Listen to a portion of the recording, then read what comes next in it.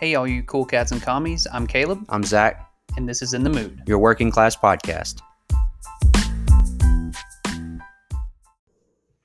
All right. We are back for another week, and what a week it has been. Another heist. Another heist, another. It's been a roller coaster. It's been a big roller coaster. We're getting near the end of the school year. We're getting close to the summer. It's finally starting to heat up. For all you people that need to catch up on your beach pods, now's the time. Now's the time to go into overdrive. It's like I had that realization now that things are opening back up, and I've been vaccinated and all that, and I'm like, shit. I've got to go to the beach this summer, and I got my first burn out of the way already.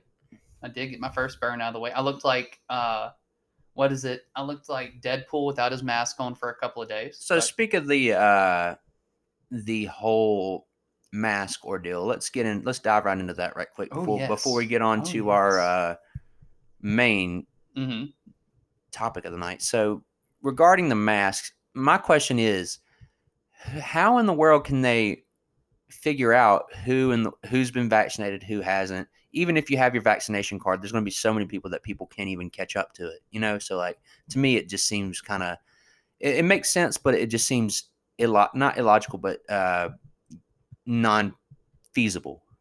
And that's been the most confusing thing, is now they're saying that, if you've been vaccinated, you don't have to wear a mask in public, you don't have to wear a mask indoors, all that, which great for the people that actually, have been vaccinated. But then it's like, for the people that actually gave a crap about people for the last year and wore their mask, it's like, okay, the people that were being the most annoying and all the Karens that were refusing to do everything, they're getting a free pass now. They didn't have to make any sacrifices, and they're just getting a free pass. So it's really annoying. It is. I think the reasoning behind it is it's trying to like incentivize more people to go get because there's been close to about 150 million Americans that have been vaccinated. Over 150 million, almost close to 200. Close to 200 that have gotten at least one shot. Now, both shots and like fully vaccinated, they're right at about 140, 150 million, which is a little bit less than 50% of the U.S. because we're at 332 million people the last census. So it's definitely frustrating for the people that, are the most annoying, but I feel like it's as a way to incentivize people to now go and get their vaccine if they haven't already. Like, hey, look, it's safe, obviously. Not that there should have ever been any question about it. But hey, here we go. We see that things are starting to open up more, for better, for worse. So it's definitely going to be an interesting next few months. So one more question, and we'll take a sharp turn. So are we about to go to the moon? I hope so. My question to you is regarding, like, back to the mask thing. If it comes to, like, say it's seasonal, do you think that's a ridiculous idea to have masks as seasonal? Whether it be to defend against the flu or common colds, I think that's a little overstepping your boundaries. Well, what I think is hilarious is nobody ever said a word about people that wore their mask even before Corona during flu season. Like people that are immunocompromised, they wore masks all the time during flu season. Yeah, because there wasn't as many people. Well, but they didn't call them sheeple. It's only after it got politicized that it's become such a big issue. It became politicized early last year that conservatives didn't wear masks, and people that claimed to be left or more left that gave a crap wore masks. And so it became politicized very early. And now, if it even does become that, where it's like seasonally people wear masks, because there's going to be variants of the coronavirus. And just because things are good here doesn't mean that they are good everywhere else in the world. And that's what it's trying to get people to see. It's like, we can't just act like everything's hunky-dory just because we're taken care of. Because the coronavirus is raging in India. So it incentivizes, it's in our best interest to help the rest of the world. Because we're a globalized society. So we need to take care of the other places of the earth, kind of like with climate change too. If you want to get into that, it incentivizes us. It is in our best it is in our best interest. It behooves us to make sure that the rest of the world is taken care of because we're a globalized society. We want to be able to travel again. We want to be able to get the economy going even more with international trade picking up. So it's like there's all these incentives that come, but so it's like, yeah, we need to give a crap about the rest of the world. Yeah, of course.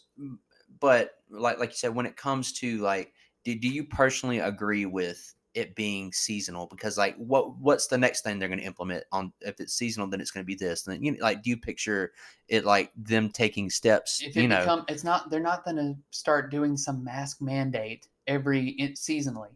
And what it comes down to is like, it's literally putting a piece of cloth on my face at certain times of the year to help other people that are immunocompromised. That's called, I don't know, being your brother's keeper, which is for the religious people, that is their mandate.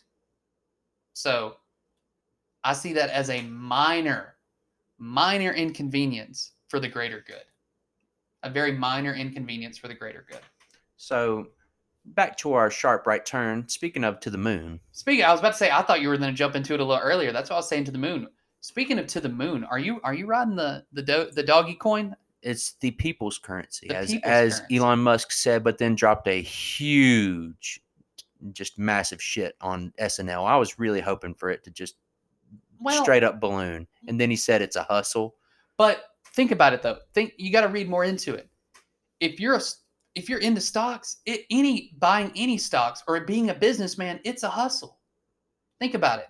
If you're a businessman, how do you think Elon Musk became Elon Musk? Do you think he did it through, well, hey, let's sell this and let's sell this? No, his way of making money was a hustle. If you're making it in business, you got to make it. It's a hustle. So people just read the headline of that and freaked out. Like, I get it. I mean, I'm not a huge fan of him personally, but I mean, he's right in that sense. Like, it's a hustle. Everybody just freaked out about that because they're looking for any reason for doggy. I'm going to call it doggy coin because it makes me happy. Okay. And how do you feel about China's ripoff version, Shiba Inu coin? Yeah, well, that's great, but it tanked like the next day. Sure did.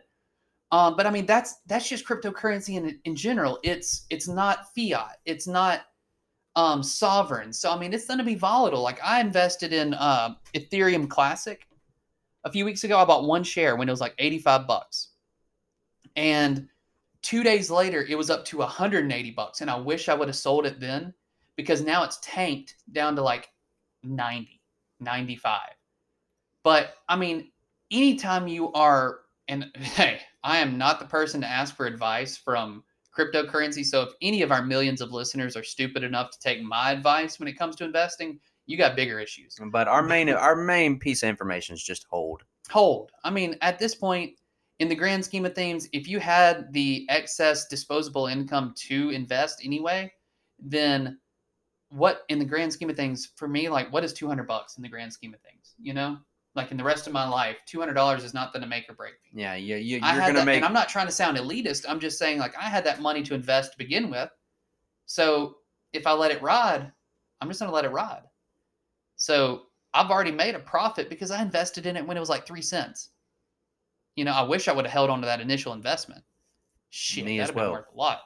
But speaking of volatile, let's get into the. Oh, good segue. Yeah, speaking of volatile, let's get into the main part of this. It's discussing the Israeli and Palestinian conflict. So before you even hop into it, my God, we're about to, I know some people just crap themselves right there because this is, I don't care who you talk to, it's very contentious.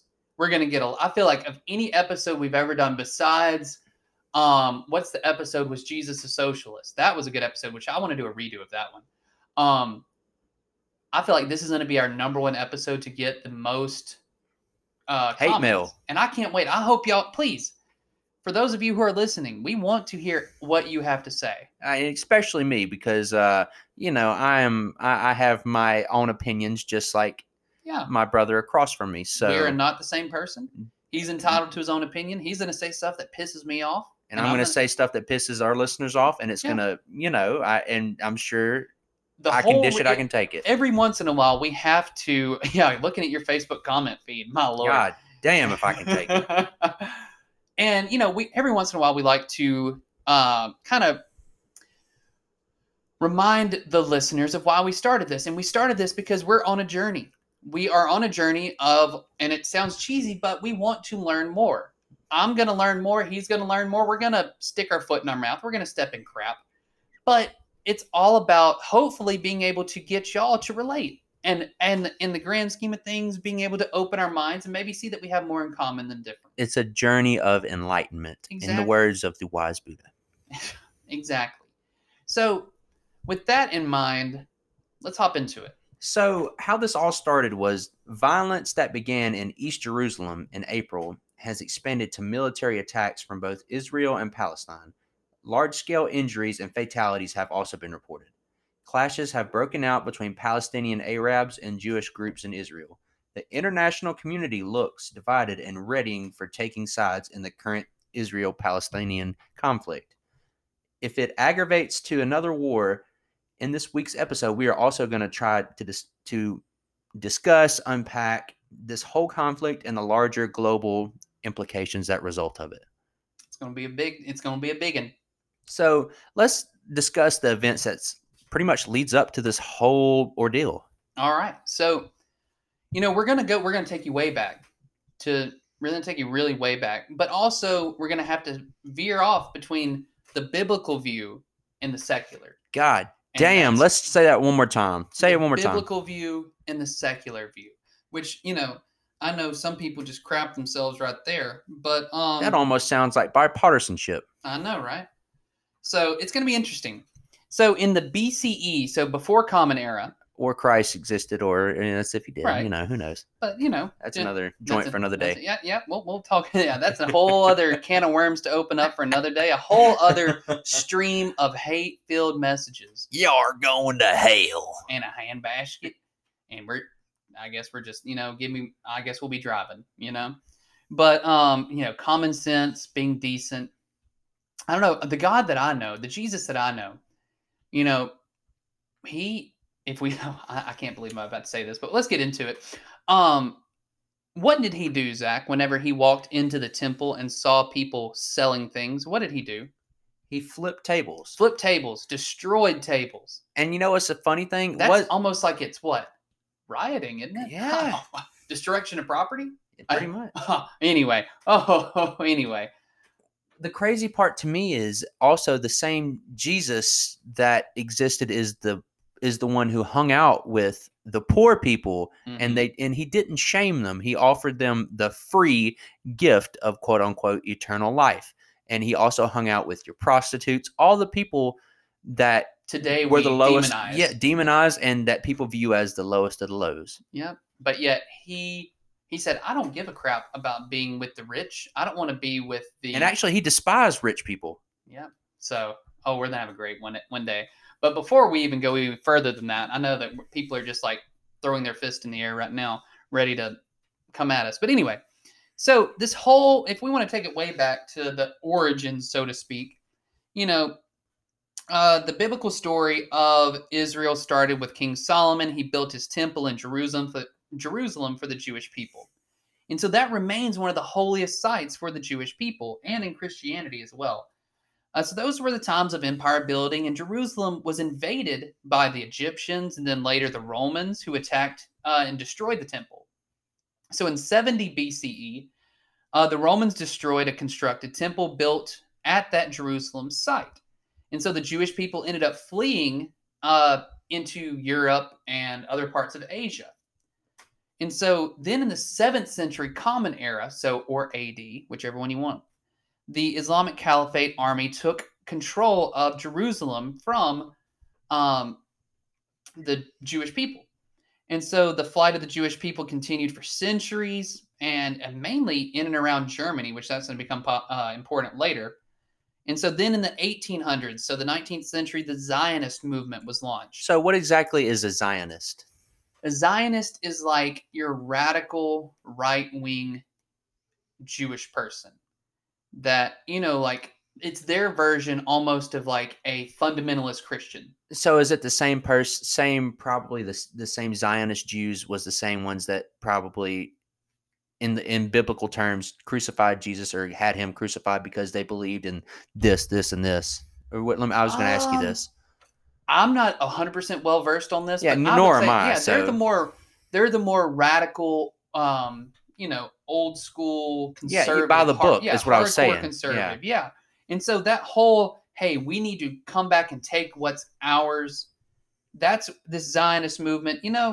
They wanted to return to Palestine, is what it was then in the 1800s, and say that's ours thousands of years ago, so it's ours. We want it back. And so then we get to right after World War I. So tell us exactly the first big conflict that happened. So this is where it gets really intense. This is where the meat of the issue starts to get between 1916 and 1946-47. So at the end of World War II, we know Germany lost, which, how did Germany get into World War I? But that's a whole other story. Well, but yet they're the ones who are to blame for all of World War I, even though they didn't even start it. But anywho, Hitler started to come to power in the early 1920s with the Nazi Party, but also England, Great Britain, they're colonizers, like other European colonizers, like the United States as well. But England and France in 1916 had this thing called the Sykes-Picot Agreement. What's that? So the Sykes-Picot Agreement was essentially England and France decided how they wanted to split up the Middle East. Who's going to control the Middle East? So England, instead of letting them governing themselves. Instead of letting them govern themselves, they said, well, y'all are too uncivilized, so we want to help civilize you. Quote, quote, AKA, they knew that there was oil, and they knew that there was resources. And with more land comes more power. So England colonized Palestine and what was known as the Transjordan, which was like Israel, what's today present-day Israel, West Bank, and Gaza. Parts of Egypt. And France got like Saudi Arabia, Afghanistan, all that kind of stuff. So the Jewish immigration to Israel, what was then today present day Israel, back then it was Palestine, started to increase because the Europeans were trying to get rid of and mainly England, because there was a large Jewish population there. There was a hatred of high anti-Semitism. Yes, Semitism. Excuse me. So they started pushing the Jewish people to go to there, where they had colonized. Now, keep in mind, the Ottoman Empire, which was a Muslim empire, had controlled that whole region for hundreds and hundreds and hundreds of years. So that was the Muslim land, as it had been for nearly 1,000 years. So they had lost because they were on the side of Germany and Austria-Hungary in World War I. So the Ottoman Empire collapsed, which is now present-day Turkey. Not Ham, but Turkey.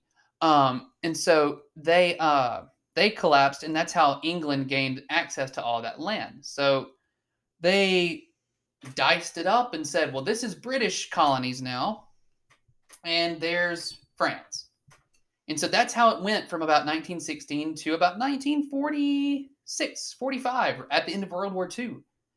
Because, at the end of World War II, with the support of the US and the UK, Jews created the State of Israel in 1948.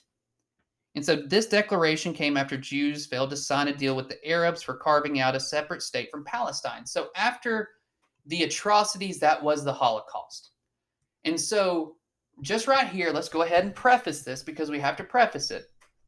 We're not knocking what we're about to say. What I'm about to say especially is not saying that anything about the Holocaust was good.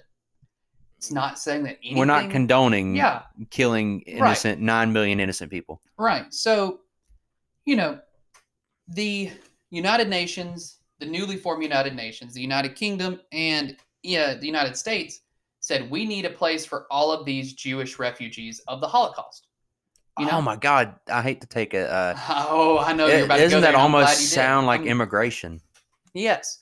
And so the United States especially said, we need to find a place for all of these refugees, because we're sure as shit not bringing them here, because we didn't do that during World War II either. We could have placed all the Jewish immigrants that went to Palestine and became the state of Israel, we could have easily fit them in like Montana, but we didn't do that.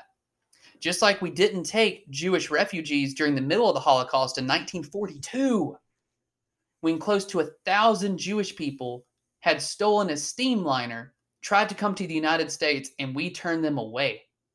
They went to Cuba, they went to the United States, they tried to land in New York City, and they were turned away. So do you think that's a blemish on FDR's record? 100%. 100%.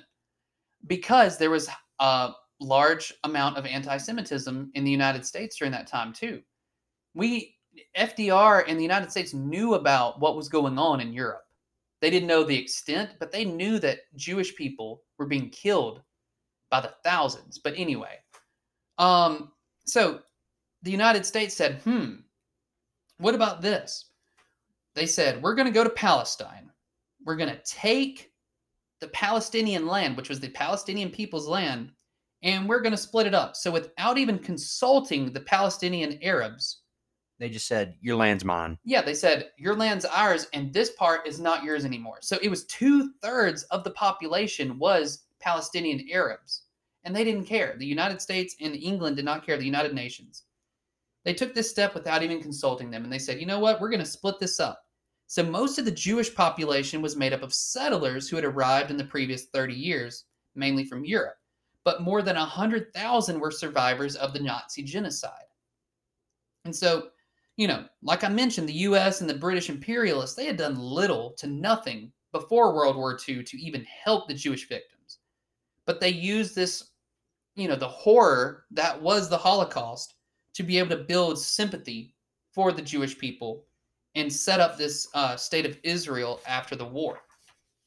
And so what was known as Resolution 181 passed the United Nations, and despite the fact that they only owned 6% of the land, Resolution 181 awarded the Jewish people 56% of the Palestinians' land. That's over half. Well over half, even though they only comprised 6%. So they went from owning 6% to 56%. So let me ask you this. Do you think, in a sense, that was a consolation prize for 9 million of their own people being slaughtered? Like, just a thinking out loud thought. Like, do you think, like, since you've committed so much atrocities, like, done to your people, do you think that's just like an award for said thing? You get what I'm saying? And this is not, once again, not taking away from the fact that 6 million Jewish people were killed. Yeah, we're not. Yeah.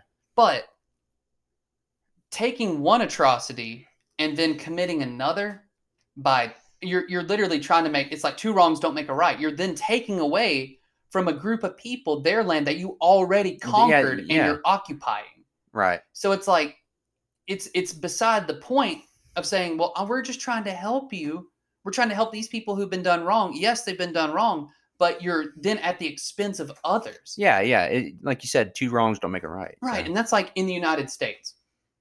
Well, we had all this influx of immigrants in the 1800s from Europe, and they're like, well, we need to help them and give them land to help prosper, right? The American dream, that's when the American dream became, at the expense of Native Americans.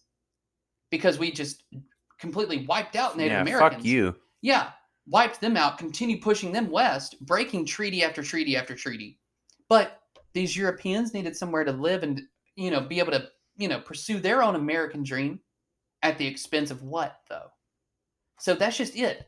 It's like all of these people are just pawns to the U.S. and European imperialist, the empires.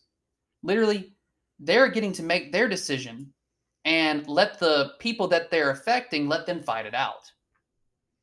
You see what I'm saying? Right. It's messed up. It is messed up. And we see less than 2 years after Israel became an official country in 1947. In 1948, the first Israeli-Arab War began. Once England officially pulled out and lifted their control, these countries, many of the Middle Eastern countries that were Arab as well, sided with Palestine. But Israel ended up winning even as a brand new nation because the United States backed them with their large amount of resources. Military industrial complex, yeah. And so what was in it for the U.S. then, What do you think? Why would the U.S. want to help this new weak nation that couldn't even defend itself? Why? Money. The military-industrial complex. We saw that we could make it rich by selling our weapons to Israel, and then they would be beholden to us. They would be dependent on us. And because of that, an estimated 750,000 Palestinians lost their homes and became refugees themselves. This recurring theme of refugees is going to take place. So keep that in mind. So let's fast forward to 1964. Okay. So this is about a little bit less than 20 years. And so the Palestinians started to organize themselves after having, their land taken from them into this peaceful thing known as the Palestinian Liberation Organization. And it was their continued struggle to maintain their own identity, their own homeland. It's essentially their peaceful way of nonviolent protest against the occupying force of Israel, because Israel never was just happy with the land that they were given by the United Nations. So yeah, they're like, let's expand, Yeah, they kept incrementally taking this section, and they did it by sending in Israeli, what they called settlers, which we'll get to in a bit. But yeah, so that's 1964. 1967, this thing called the Six-Day War took place. Israel defeated this coalition of Arab-led nations of Egypt, Jordan, and Syria. And so Israel, they, it's kind of like they kept provoking. Finally, the war breaks out. And have you ever noticed, it's like in high school, like somebody's bullying somebody. And finally, they pick. And then finally, when the other person that's been bullied hits back, they get blamed, Like whenever somebody else hits, they get suspended, yeah. Even though they've been the one that's been bullied for so long, and finally they fight back, and then what happens? They get suspended, and they look like the bad guy.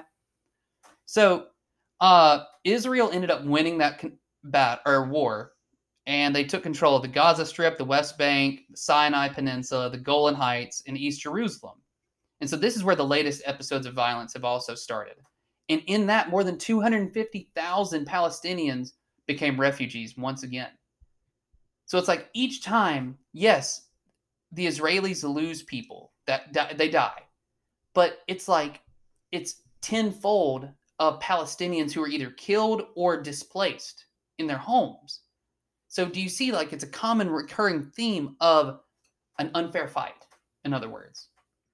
So we get to 1973, and the Arab nations had once again formed a coalition to attack Israel. And so they suffered heavy losses, the Israelis did, but they were able to end up winning that conflict because of help from the United States. But this is what led to the massive oil crisis. And it was when it led to OPEC being formed. What OPEC is? It was like the organization of Middle Eastern nations that controlled their own oil. They said, well, we're tired of the United States. So Saudi Arabia and things like that? Saudi Arabia, I think if I remember correctly, like the United Arab Emirates, Egypt, pretty much the Middle East. They said, you know what, we're tired of having the United States and England or Great Britain and Europe control our oil. When it's our oil, we want control of our own oil since it's our land. And so it led to massive oil increase prices in oil. 1978, the United States brokered a peace deal between Israel and Egypt. Jimmy Carter, he was in charge of that. It became known as the Camp David Accords, even though that agreement was never actually implemented. Do you know what was like technically supposed to be part of the deal in a sense? If I remember correctly, it was supposed to be like almost like a peace deal, like a negotiated peace between the two countries, that they would quit fighting. They had agreed, if I remember correctly, on like set pieces of land, and then they would just be happy with that. But it never actually came to fruition. So let's fast forward to 1987 to the first Palestinian Intifada. Intifada. Yep. You know what? Hakuna Matata. I tried. So give me a pat on the back. So let's talk about how it was first launched and go from there. It means no worries. Well, in 1987, speaking of 1987 and Ronald Reagan, the Intifada. It was an uprising, the first ever Palestinian uprising against against Israel. And so these protests and clashes, they continued for years in the Gaza and West Bank and inside Israel because, like we mentioned, Israel had broken international law by continually going into lands that was given to the or that was left for the Palestinians. So Israel was given this section, Palestine was given this section, or was left this section. Yeah. And Israel kept encroaching, kept moving in, kept invading, kept provoking. So long story short, they just weren't kept in check. Right. And so the Palestinians gave up the peaceful, nonviolent way, and they said, you know what? You're going to continue trying to take our land and killing us, so we're going to finally fight back. And so we saw that happen in 1987, and, thousands of people ended up dying because of this. And so then from the 1990s to 2017, there was more periodic back and forth fighting between both sides, and it ended up leading to thousands of Palestinians dying and then only hundreds of Israelis dead, which is still bad. But I'm just trying to emphasize that clear the kill count difference. Yeah, there's a big disproportionately more Palestinians that died compared to the Israelis, but still no solution was ever found. And so in 2017, Donald Trump took office and he ceremoniously moved the United States ambassador place from Tel Aviv to Jerusalem, even though that was more symbolic than anything. But anyway, 2021, it gets us to the present day issues. So it gets us to these present day issues. And so Israel starts, let's just start all the way from the beginning. So in early to mid-April is the first week of Ramadan, which is the holiest time of the year. It's like the Christian version of Easter, of Lent and Easter. So it's Ramadan. This is the holiest time of the year for Muslims. And so since Palestinians are Muslim, the Israeli government and military surrounded it was the third most holiest mosque. And they started to pepper spray, they started to tear gas, and they just started beating the crap out of close to 600 peaceful Muslims that were in their church worshiping.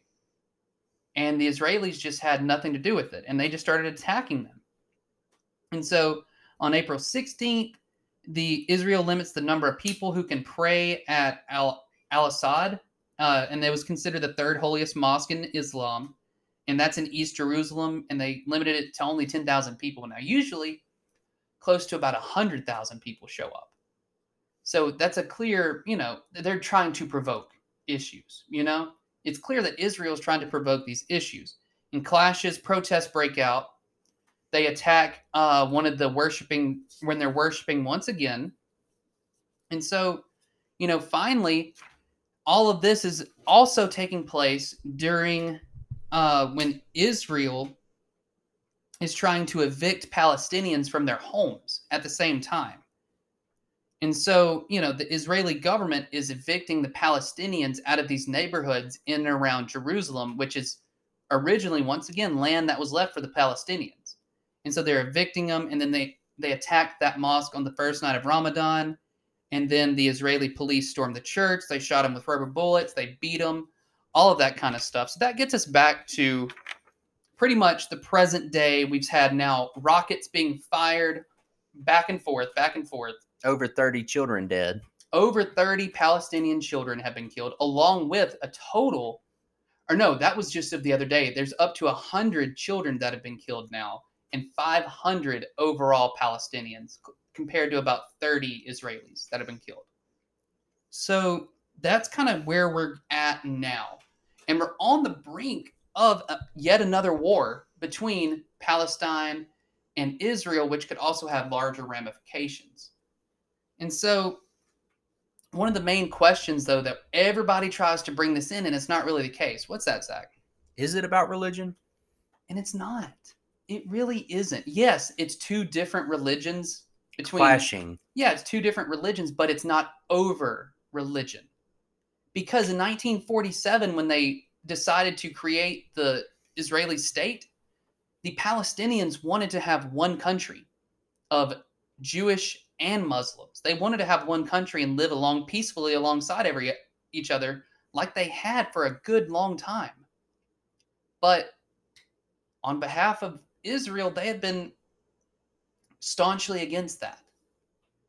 So I don't think it's really, truly, genuinely, I don't think that it's over religion. It's not. Yeah, it deals with two different religions, but that's not the origin. That's not the source of the issue. It's land. It's about land.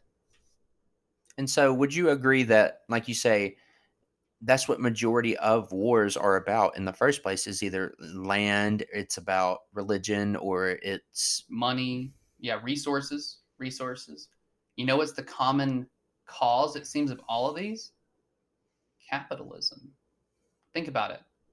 Resources. Land, resources, money, all of that. And, I always learned in high school when we first started learning about colonialism and imperialism, the 3 Gs: God, gold, and geography. That's what was the 3 motives for imperialism. God, to quote, quote, spread Christianity; gold, resources; or geography, land, which land has resources. So, yeah, all of these are major provocations or motives. So we're getting to, we talked about what originally caused the issues between Israel and Palestine.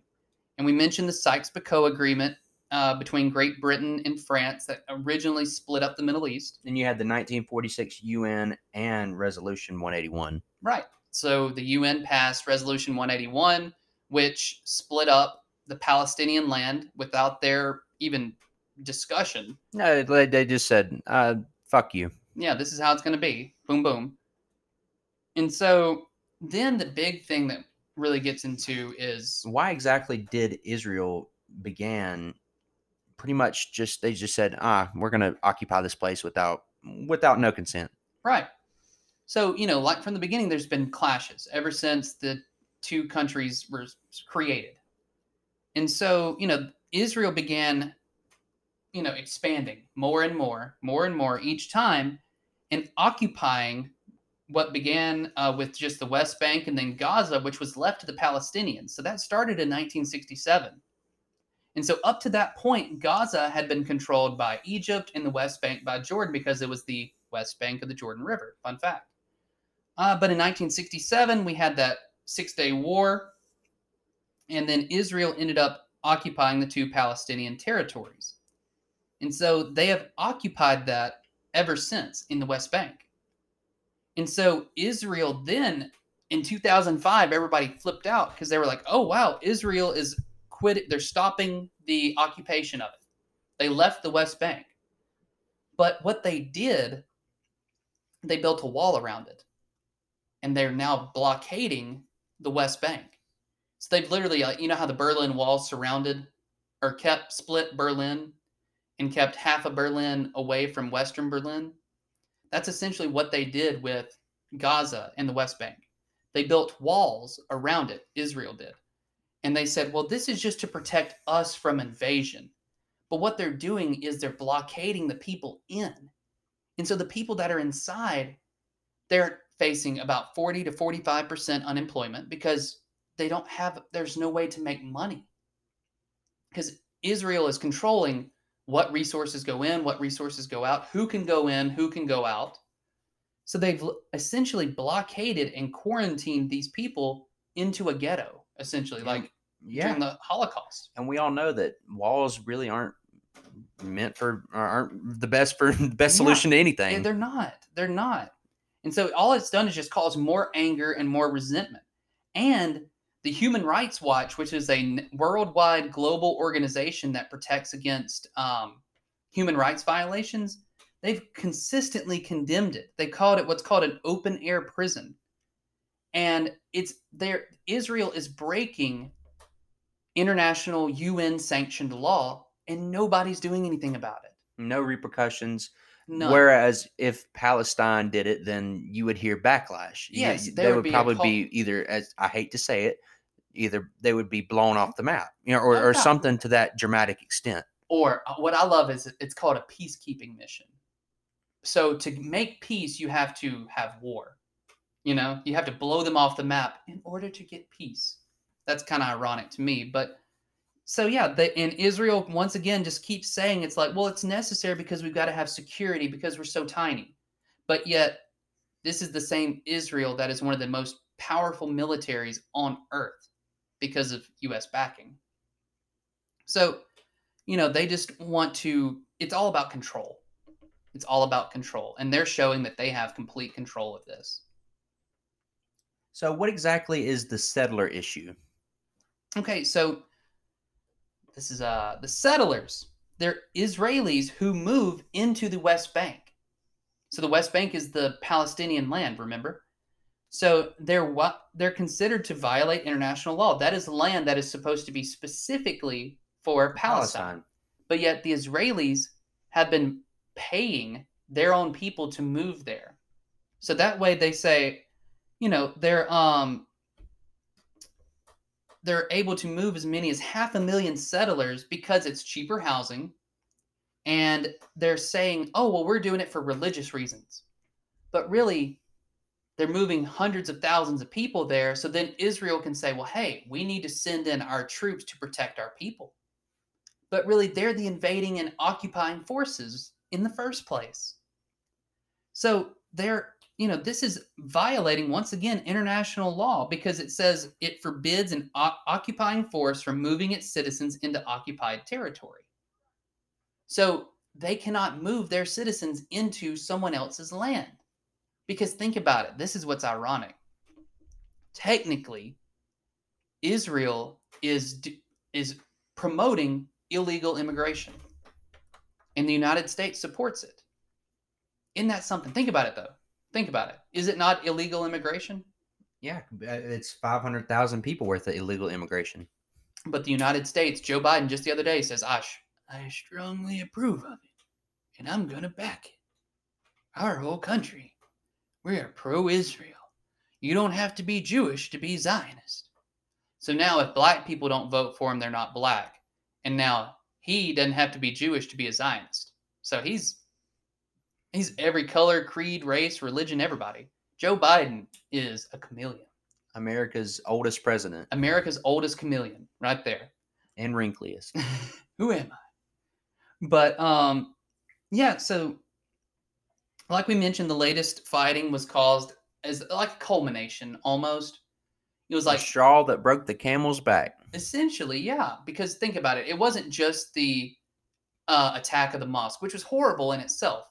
You know, people were trying to worship their God, which they have a right to do, but yet they were suffocating to death due to tear gas that was being shot into their mosque, which, ironic enough, some of the survivors were able to gather up the canisters of tear gas, and guess what? There was U.S. military emblems emblazoned on it from defense contractors. It was like sold straight from the U.S. So they had their names like printed on the side. So no wonder they have they harbor ill will. You wonder? You think? And so I think it's kind of clear, but we see who the U.S. is siding with. We've seen time and time again. Like you want to talk about Joe Biden coming out? So pretty much who benefits from all this? I mean, does Joe Biden benefit by saying I'm pro-Israel, or does he, or is he just taking the popular stance? Well, think about it. We claim to be we spread democracy, right? We are the light that spreads self-determination and all that. But yet we are promoting human rights violations by supporting and funding over $3 billion a year to Israel. When they are committing human rights violations, they are occupying a land that is not theirs. They are breaking international law, but Joe Biden just Friday came out and said he stands solidly with Israel. And he even had the gall to condemn the Palestinian when they sent rockets over into Israel, but didn't say a word about Israel killing hundreds of Palestinians. Did not once condemn that. So pretty much what we're getting at here, like the main gist of this episode is like the military industrial complex really does play a role. Yes, 100%. And it's for profit. Yes, think about it. The military industrial complex, all these defense contractors. That's the ones who benefit the most. Yeah, Northrop Grumman, who is it? Lockheed Martin, all of them, they're getting to A, test out their new technology, and B, they're getting to make money hand over fist because they have all the contracts with the U.S. government when the U.S. government sells it to Israel. So yeah, we want to support Israel because we want to make money off of them buying our weapons. And then people just take it and run with it because they think it's just for religious reasons when it's all about monetary reasons. Exactly. We see right-wing people twisting, and honestly, it's both sides. It's both sides. It's Democrats just as much. It's not just about your Jesus, you know?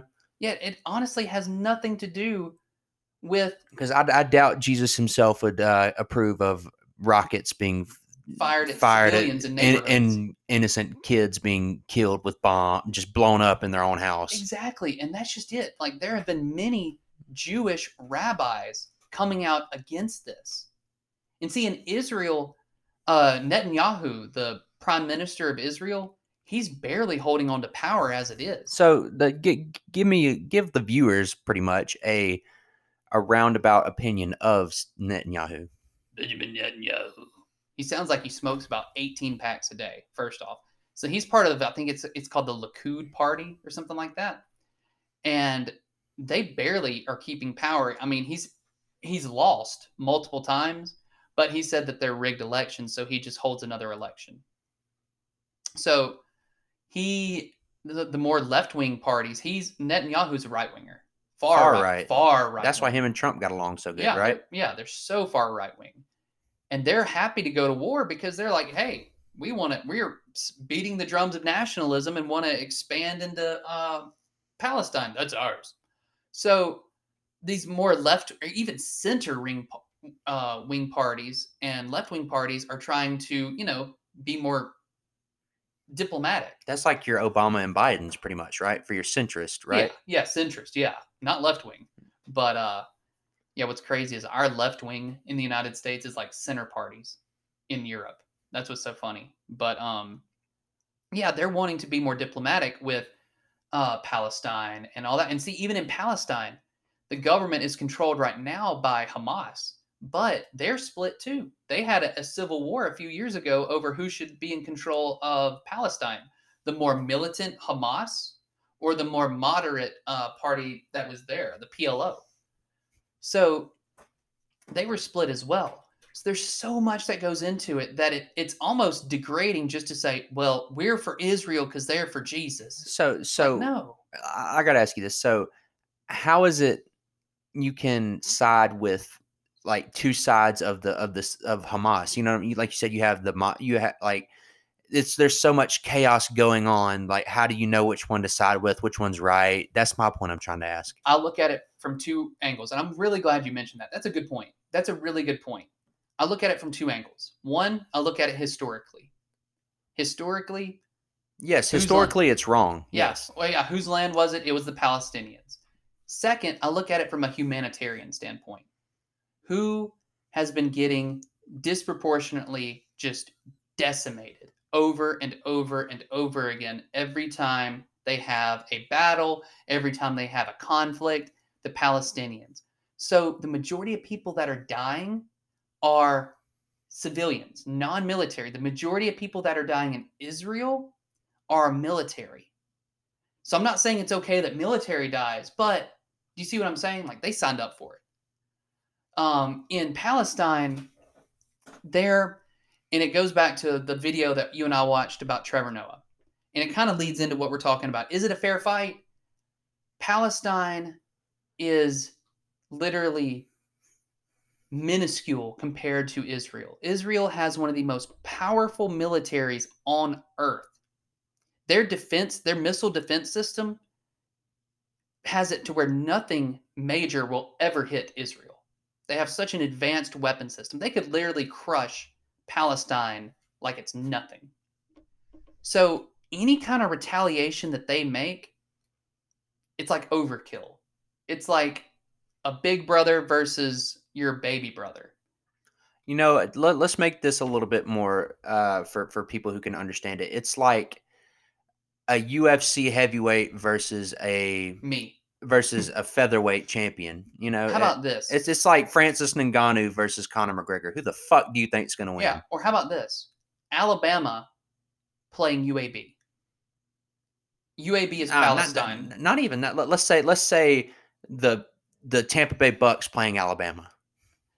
You get the gist. I'm saying Alabama playing a Division II college. Yeah, pretty much. Alabama playing Samford. Right. Something like that. It's no competition. None. Which Israel is Alabama for the record, and Palestine is Samford. Let's just I was about to say for those who couldn't put the context clues together, you know. So it's not going to be fair. It's not going to be even, and it's going to be a massacre. So when it comes down to it, even if Palestine is fighting back, you have to stop and think, why are they fighting back? What are they fighting for? They're fighting for their land, their right to exist. The world is on Israel's side, essentially. But, well, no, I take that back. The European and America is on Israel's side. Because it's pretty much just like you said, a handful of countries, which is the United States is the handful of countries that side with Israel, you know? Yeah. The majority of the world outside of the United States, England, and France, and Germany or even Germany is against the U.S. on this. They're seeing that the United States is backing the wrong side. We're on the wrong side of history here. It's kind of like during the Vietnam War. We're on the wrong side of history. And it's just not a fair fight. And when it comes down to it, any kind of atrocities that are taking place, when you have the United Nations and the Human Rights Watch, which we love to claim whenever it's like Christians being attacked somewhere, but when it's the Israelis doing it to the Palestinians, we want to just ignore it and act like it's not happening. Right. So the same people that are getting all up in arms over the alleged Christian murders in Myanmar and stuff like that, or in China supposedly, need to also be up in arms over the Palestinians. Just because they're a different religion. Exactly. And I think a lot of religious aspects play into it when it shouldn't be a religious issue. It should be a humanitarian. Yeah, like you said, a human rights issue instead of exactly. And that's not really a real Christian way to look at it. Mm-mm. It needs to be a humanitarian issue, and that's what it is. Because think about it. Of the around 600 Palestinians that have been killed, over 100 have been children. That is a disproportionate amount of children being killed. That's generations that will cease to exist. If you think about it, there's no future generations there. Those kids are killed. Right.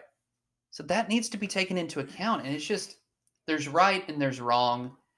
And, 50 years from now, the history is not going to look kindly on this. Just like today, we can all look back and realize, hey, Vietnam, why were we there? Why were we there? It wasn't for democracy.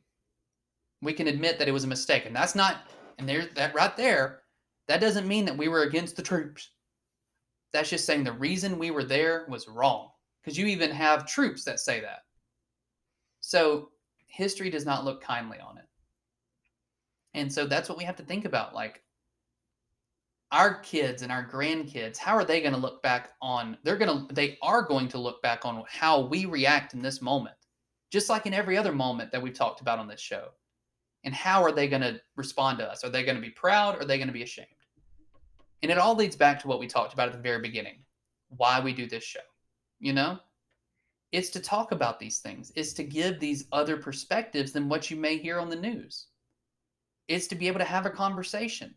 Other than, like you said, other than what the bullshit Fox News is feeding you. Yeah. We're trying to, make you think critically. Because how are we ever going to learn from the mistakes of our past unless we look back at it critically look back at it.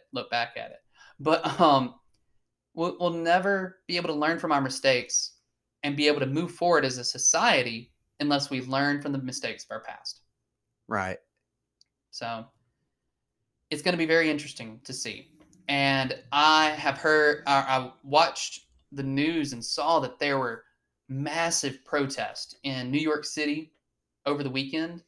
Like close to 60,000 people showed up for a protest against the actions of Israel. And I think that is amazing. And what was great to see, it wasn't just Muslims. It wasn't just your stereotypical left-wing protesters. It was Jewish rabbis out there marching with people. It was people of all races, of all genders, of all religions, of all classes, everything marching together in solidarity. And that's what I love to see. Because that is what's going to have to happen to force change, to force this ending to this campaign.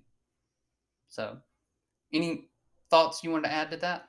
I think you pretty much hit the hammer on the head on this one. I think the viewers just really need to just digest all this information we've given.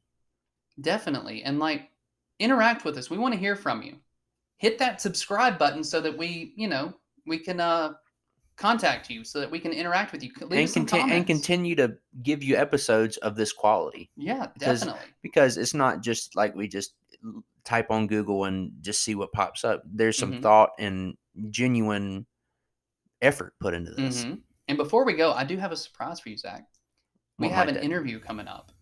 I've been able to get this in the works. Really? Yep. One of my good friends, a hardcore, to the core, to the bone communist. We're going to talk with him, and we're going to dispel a lot of myths of communism. So we're going to interview him in a few weeks. Wow. So that gives very much something to look forward to for sure. Definitely. So maybe open some minds a little bit, Indeed. Spread the wealth of knowledge. So anyway, Zach, take us out. Levitating your perspective each episode at the time. Y'all have a great week.